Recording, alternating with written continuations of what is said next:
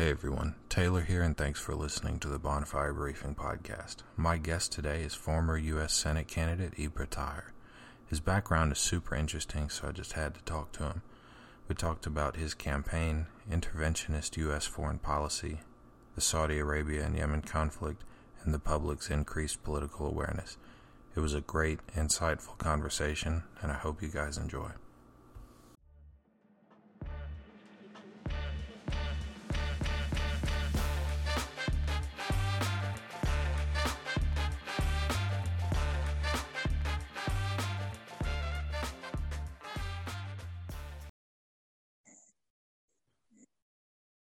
All right, I think we're good. Ibra, welcome to the show. Welcome for having me. Thanks so much.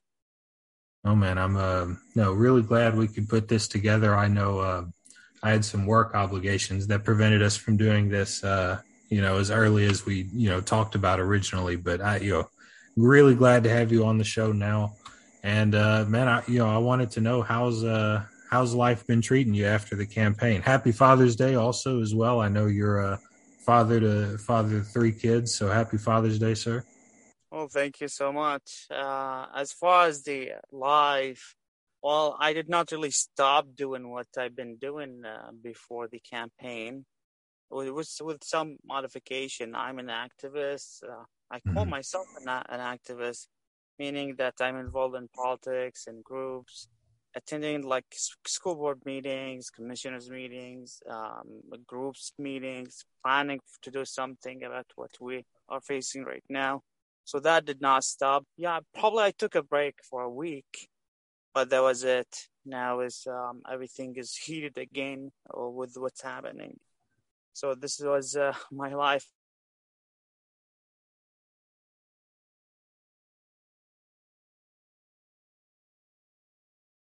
Oh, we cut out for a little bit there. I missed the last sentence or so that you said.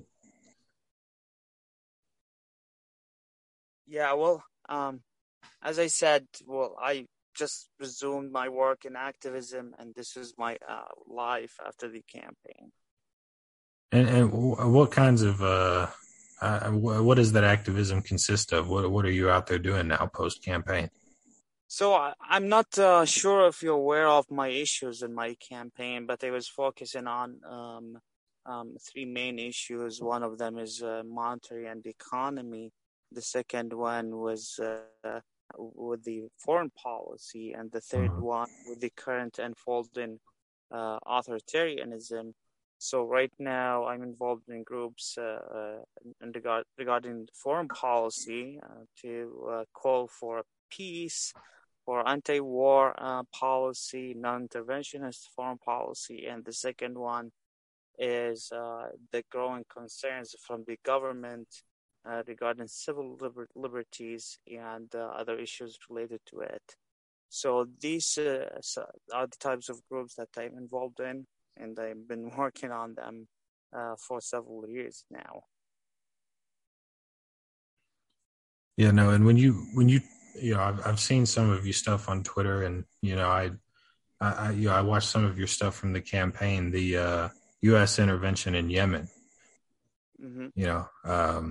Allied with Saudi Arabia. That seems to be something that you've taken a focus to. Could you talk a little bit more about some recent developments with U.S. involvement in that conflict, and like what's changed under Biden versus Trump, and like what would you do differently? So I would like to just go back a little bit to talk about how it started.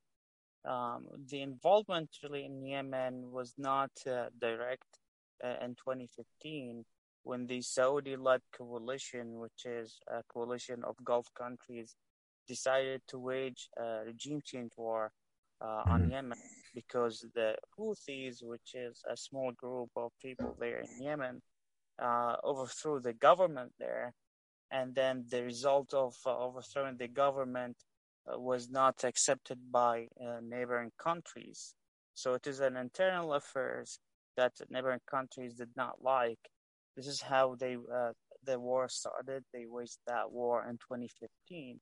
And ever since, the U.S. government involvement was only to sell weapons Mm-hmm. to provide intelligence, logistics, like refueling their planes, and providing a political cover for their crimes, because what they're doing is intervening in another country. This is a crime, like, according to international law. And also, they're killing a lot of civilians. Uh, Not really. I don't want to go to the other thing, which is providing extremists, Mm-hmm. the Al Qaeda forces in Saudis with weapons and funds to fight along the Saudi-led coalition. We know that because the news talked about it for years. So, not mention this side of the issue. Our involvement was just logistics and refueling. Now, Biden, what he did just last week is that he sent troops. So now, for the first time in 7 years, we have U.S. troops in Yemen fighting alongside the Saudi-led coalition, which is in itself a constitutional crime, which is impeachable according to the Constitution because it violates Article 6 of the Constitution that regards all the treaties that we've signed as a country as the supreme law of the land, which is an impeachable crime if you violate. So Mm-hmm. this is what Biden did right now with Yemen. This involvement means that they want to finish the job in Yemen. They want to end this war by defeating the Houthis, who are Yemenis. They have every right to overthrow their government, but we are intervening in such war. So far, the war killed hundreds of thousands of people. Right. About 20 million Yemenis are in famine for several years right now. It is really a crime against humanity. It's a humanitarian crisis, and we are participating in it from the get-go. And now we have the troops. So this is a major event that has happened just a few days ago, or maybe 2 weeks ago. And while you were out campaigning, were your non-interventionalist views something that you found resonated with voters there? Because I feel like that's something that like the progressive wing of the Democratic Party, and then a fair amount of Republicans still. I feel like that's something where there's some common ground on. Yeah, well, with the Republican Party and conservatives in politics, we did not really have that kind of acceptance to such policy, the non-interventionist foreign policy, because the Republican Party, since the Bush senior, they started to adapt that intervention policy, which is the neocons wing of the Republican Party, Mm-hmm. and it dominated the party for decades. But since Trump came into power, he talked for the first time about some crimes, war crimes that our government been committed. He talked about withdrawing our troops from Afghanistan and Syria. He talked about our meaningless wars. So that kind of rhetoric, and they call it rhetoric because his actions contradicted his what he was saying. But Right. that kind of rhetoric really changed the Republican Party. I'm in Oregon, and for the first time, to the end of my knowledge, the platform of the Oregon Republican Party right now has provision that about foreign policy that adopted the non-interventionist foreign policy. This was not really possible 4 years ago, but now we have it here in Oregon. So when I started campaigning, it was an issue that was not very popular with the Republican Party. Mm-hmm. But the minute I started explaining it and how it is mainly in violation of the Constitution, or how it is usually built on lies, such the lies of the WMDs in Iraq, or maybe the Gaddafi in Libya, and all of such wars and interventions.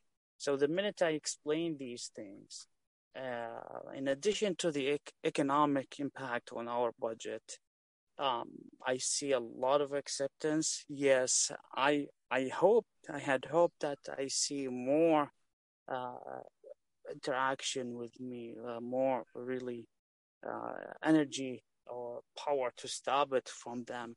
I did not see that, but I see acceptance at least, which is a good thing, a good start. Yeah, so you also ran for Senate in 2020 um, as a member of the Green Party, if I'm not mistaken. Um, and I did want to talk to you about your ideological shift there, but also, what did you learn from that first campaign for Senate that you then applied to this one? Do you think having that first Senate run, helped you in any way in this race?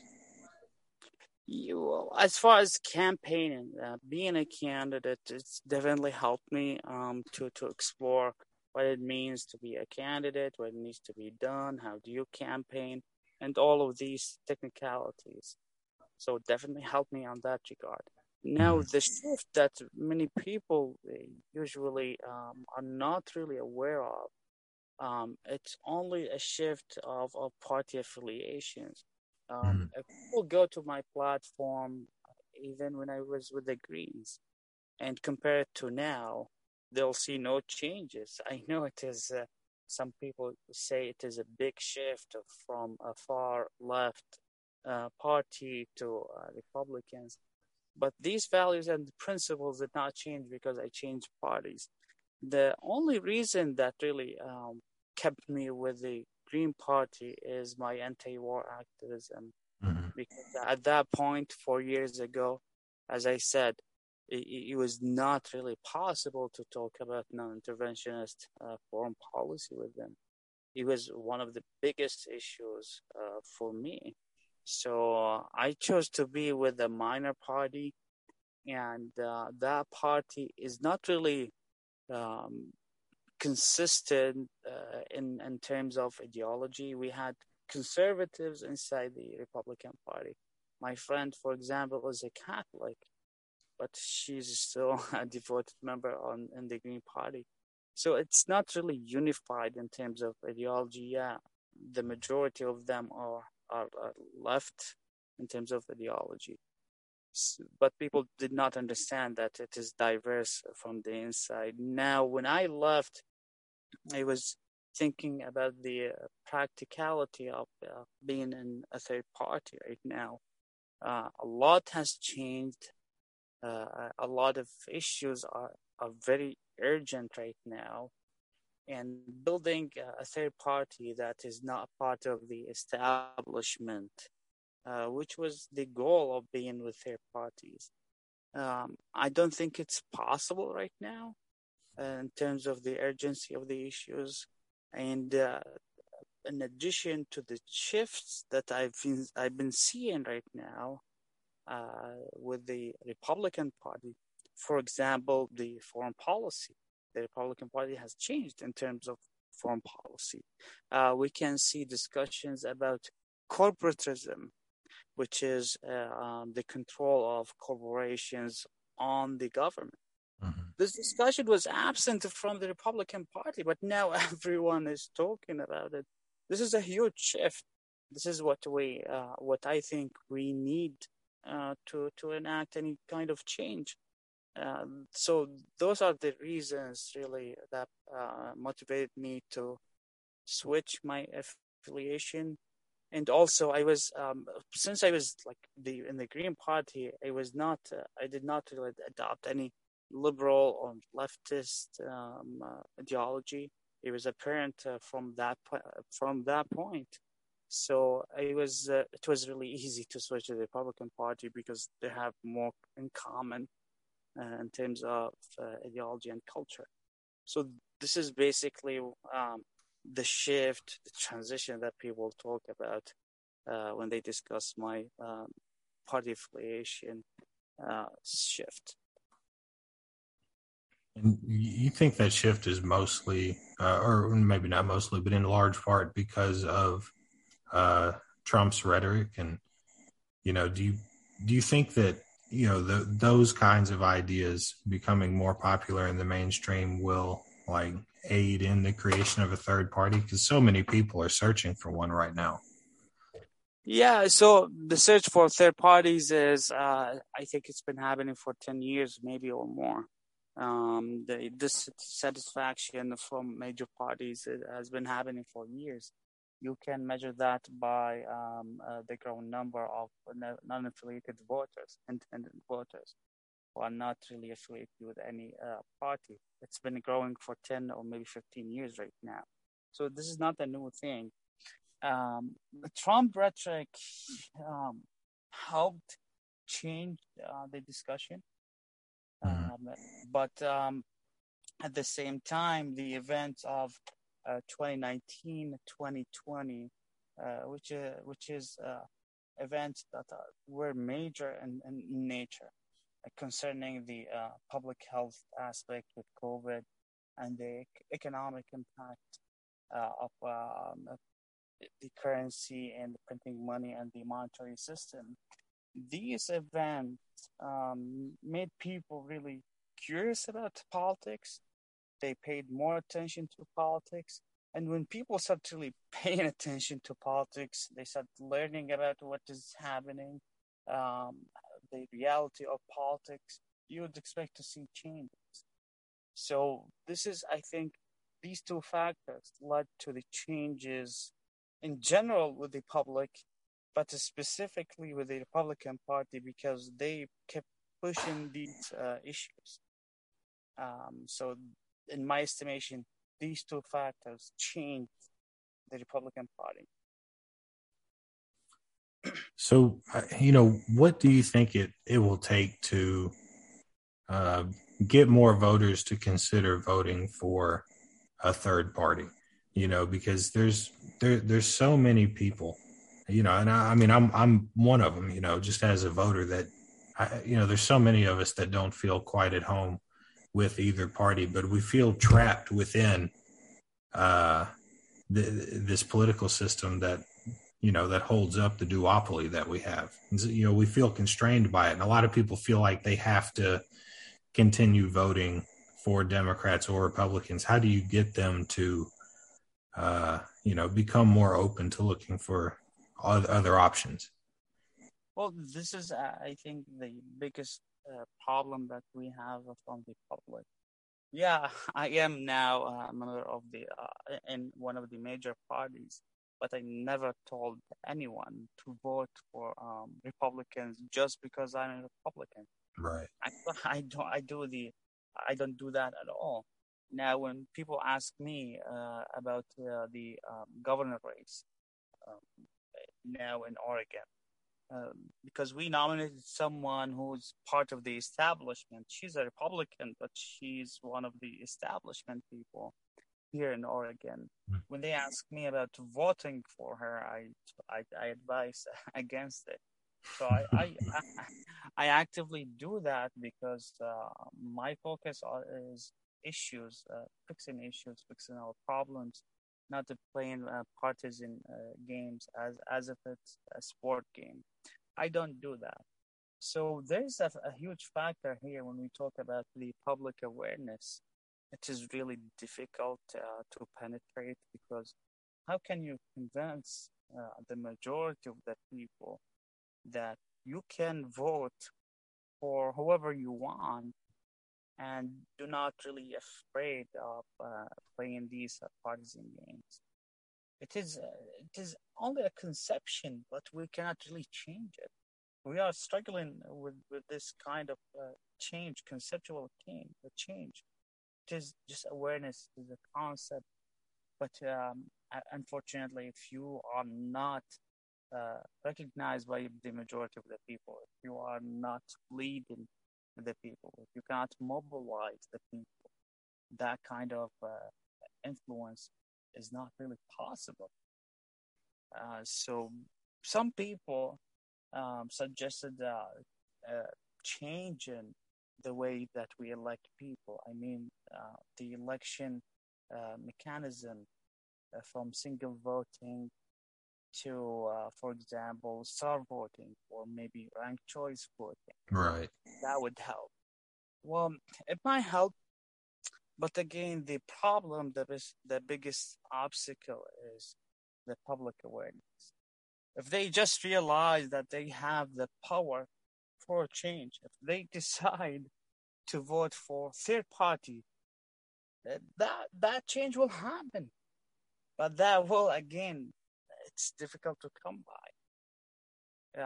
This is a struggle. This is why we talk about sometimes propaganda, brainwashing, and all of these methods, because they are effective. Right.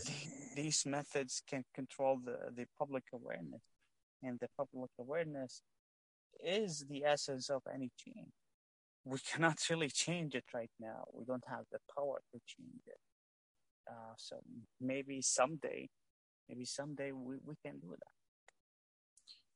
Yeah, I mean, it would all. I mean, yeah, because the change is not going to come from within a system that benefits from, keeping the status quo. So I almost feel like it would have to be some sort of like some sort of massive grassroots movement.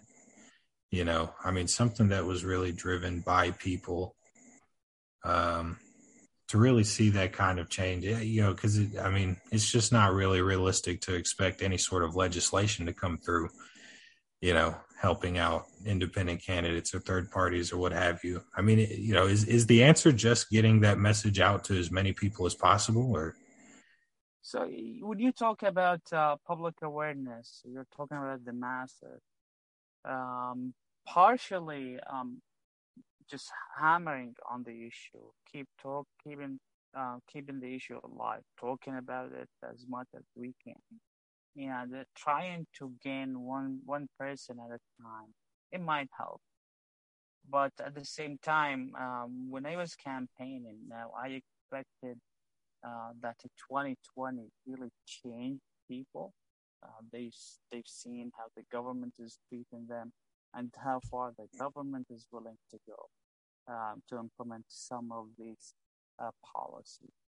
I had hoped that we can see a lot of change, a lot of interest in politics. Well, the result of my observation is yes, there is a significant change, a significant interest in politics, but I was disappointed to see that the majority of the people are still not really interested in looking into their candidate and knowing what they are doing to them, or maybe learning about politics. So even after 2020, I called the harsh lessons of 2020. It was really harsh. Now the people are poor by 20% just in 2 years. This is a right, huge thing, but they don't know about it. They are poorer by 20%. Each American is 20% poorer than 2 years ago, but still they don't know about that. And they're not interested in knowing why did that happen. And they're not interested, even if they know why did that happen, they're not interested in taking action to prevent that from happening or fixing it. So that tells me that the people really are not serious about change. They talk about it, but they're not serious about it. right. This is a huge disappointment for me. I don't know actually what to do about it. Yeah, I mean, I don't know. Yeah, no, it's a really difficult problem to try to solve. I know we're going to be coming up on time here, so I just kind of wanted to ask you about two more things. Um, you have a background in philosophy, studied philosophy in college, and I know that very much so influences your political beliefs today. I was wondering how you first got interested in philosophy and what caused you to want to pursue it in higher education. Well, my interest was when I was a teenager, actually. This is when I decided that I wanted to be in philosophy, to study philosophy. The major issue that led me to study philosophy was the conflict, so to speak, between religion and modern culture. This is a huge thing. When we talk about public awareness, value system, um, we often dismiss the transition that humanity is witnessing from the value system that is based on religion to a value system that is not based really on anything that we are familiar with. Mm-hmm. And what does that mean to society? So usually, if you want to know this is wrong or right, you would go to religion to know the principles, the value system. Now, at least half of the Americans uh, they don't adhere to a religion. So what do we do in terms of value? What is wrong and right? There's a huge vacuum, a huge void, and the society, humanity did not know really how to deal with it. This is a huge concept. So this is what led me briefly to get involved in philosophy because they talk about these issues. They discuss um, such issues related to society and religion and value system and ethics. Yeah, no, yeah, no, I thought it was really interesting looking into your background and seeing that philosophy background. Me and I actually had a buddy of mine on it in the last podcast. We both studied philosophy in college, so that was one big thing that stuck out to me about your race and your background. You also went to high school in Kuwait, is that right?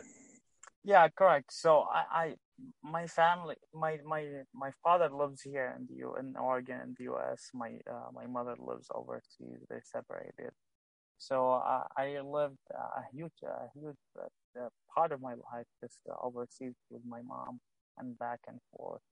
So my school years, the high school and middle school, were in Kuwait. So I was exposed to a different culture. And my mom is Persian. Kuwait is an Arab country, so it is not a Persian country. But my mom is Persian who lives in an Arabic country. So it was like a very a diverse like cultures that I was exposed to. Um, yeah, that was my experience there. Yeah, and had you ever visited before you moved there with your mom, or was that like your first experience going there? No, it was always like back and forth all the time because they have family. I mean, my parents. So as soon as since I was a kid, we just go back and forth all the time. But when I went to school there, I remained there for 10 years. I Oh, didn't wow. come back here. So when I came back here, I lost. I started like having an accent. I lost my language because it was like a school year, like middle school and high school. It was really difficult for me. But anyhow, um, I regained it slowly. No, man, that had to be an awesome experience, man, going over there and doing that. Well, I've really enjoyed talking to you today. I really appreciate the time that you've taken to come on here. I mean, what's next for you? Are you thinking about running for office in the future? Are you going to keep up, with the activism that you've been doing? What do you got any future plans? So I did run for a U.S. Senate race, which is a statewide race. Mhm. It requires a lot of energy, a lot of time, a lot of money too. I'm not sure if I'm going to do that without having better resources. Right. Meanwhile, I'm involved in politics. We are working on a caucus inside the Republican Party. It's called the Liberty Caucus inside the Republican Party to push these issues. So this is what we are focusing on right now, me and my friend. Uh, Running for office is an option that we need to think about probably a year from now. I don't have any answer and so far there's no plan to run for any office. I know, I definitely understand, man. It takes a lot to run for a seat like that, especially a statewide U.S. Senate seat. So, whatever you end up doing in the future, man, I'm going to be watching. I'm going to be supporting the stuff that you do. I really appreciate you taking the time to come on the show, and I really enjoyed the conversation, man. Well, thank you so much. It is really my pleasure. And anytime we can talk with people, we'll do it. This is what we do. Oh, yeah, absolutely. Well, take it easy, man. Happy Father's Day. Go spend some time with the kids. I'm glad your wife gave you permission to come on the show, but enjoy the rest of your Father's Day, man. Thank you so much. Have a good one. All right, you too. That was my conversation with former U.S. Senate candidate Ibra Taher. I really enjoyed talking to Ibra, especially when we got into Saudi Arabia and Yemen and U.S. foreign policy in general. Hearing about his background was awesome too, from studying philosophy to living in Kuwait to switching parties. Whatever's next for him, I'll definitely be watching and keeping up. If you enjoyed the podcast, be sure to follow me on Twitter @BonfireBriefPod so you don't miss future episodes. Thanks for listening.